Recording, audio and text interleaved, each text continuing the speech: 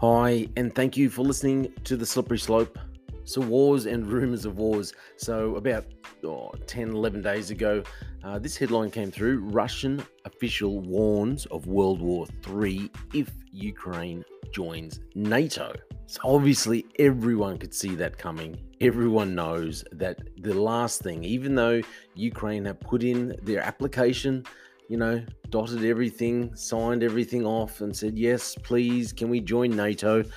Obviously, everyone knows that this would be a massive mistake because we would just end up in World War III. And Russia has made it very clear that's exactly where we're heading if that is what is allowed to happen.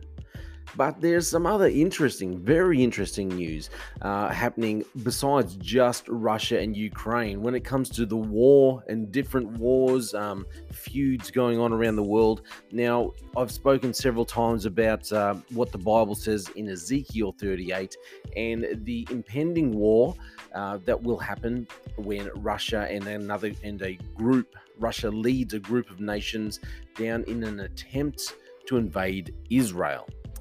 This war will be very ill-fated. However, it will take place and they will try and invade, try and take the booty, try and loot Israel for all of their oil and money and their wealth, basically. So the main countries that are involved with this are obviously Russia, Iran is a big player in this, and also Turkey.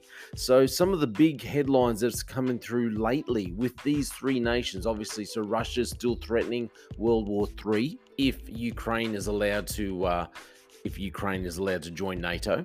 There's also been some issues with Israel being asked to join in and help further the cause of Ukraine. This headline came through not long ago. It says Israel rejects Ukraine's request for military aid after Russia's threat. In this article, it says Israel has refused a Ukrainian request for air defenses against the barrage of Russian attacks enabled by Iranian drones. Israel will not deliver weapon systems to Ukraine due to a variety of operational considerations. We will continue to support Ukraine within our limitations as we have done in the past, says Defense Minister Benny Gantz. Israel has refused to send arms to Ukraine throughout the war due in part to unease about Russia's military presence in neighboring Syria, where Russian and Iranian forces have partnered to prop up Syrian dictator Bashar Assad's regime. So there you go. So they've decided, no, we're not going to do this because obviously, and this makes a lot of sense when you look at what the Bible says about this impending war in Ezekiel 38. It makes a lot of sense when you see how Russia has positioned itself and Iran. They both positioned themselves at the very northern border to Israel. So another headline which came through, which I thought was very interesting when it talks about this. When you think along the lines of this Bible prophecy and this group of nations, this headline came through yesterday. I believe it was. It says hackers are to release Iranian nuclear program material if Tehran does not free political prisoners. So that's pretty straightforward. Basically, there's been a lot of protesting in Iran lately because of, a murder of a young lady in Iran and just general mistreatment of women in general over there. So people have been protesting. So this group, the Black Reward hacking group, has claimed to have infiltrated the archives of Iran's atomic energy production and development company and announced that they will release sensitive information about the Islamic Republic's nuclear program if the authorities in Tehran do not release all political prisoners and detainees in the wave of protests over the death in custody of young Mahsa Amini. So, yeah, very interesting what's happening in there.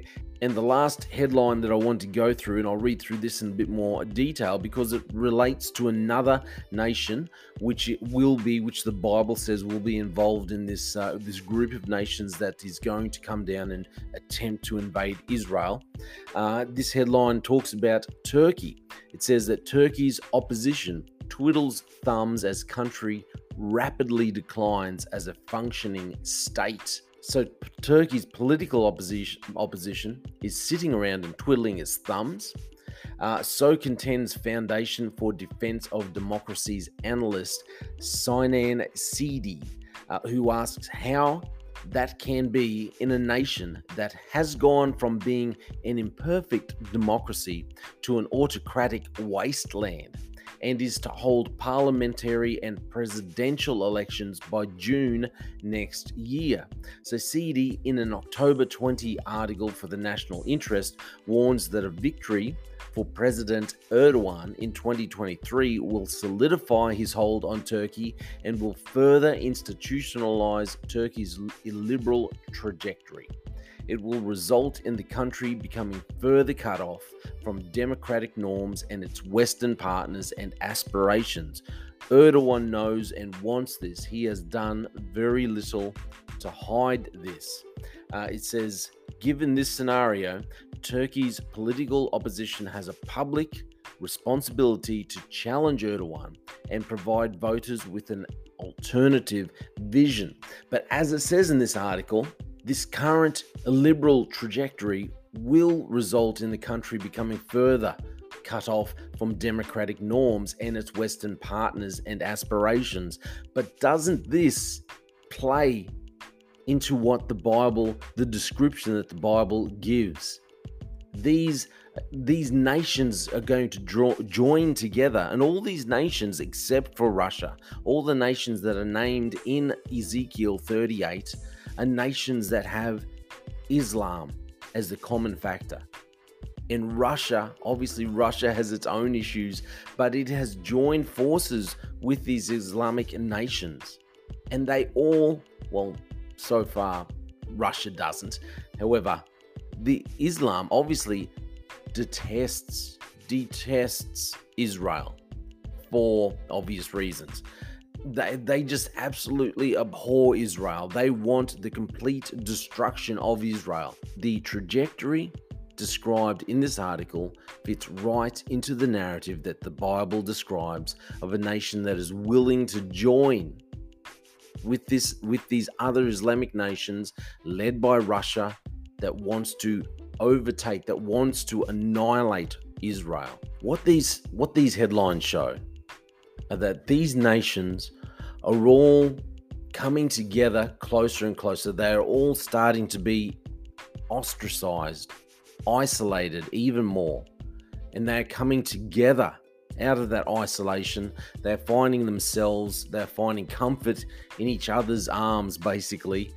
And this will play into the narrative that the Bible describes. They will not for 1 second be concerned about attempting an invasion into Israel. Not one iota of concern. This all fits into this narrative where these nations will come together.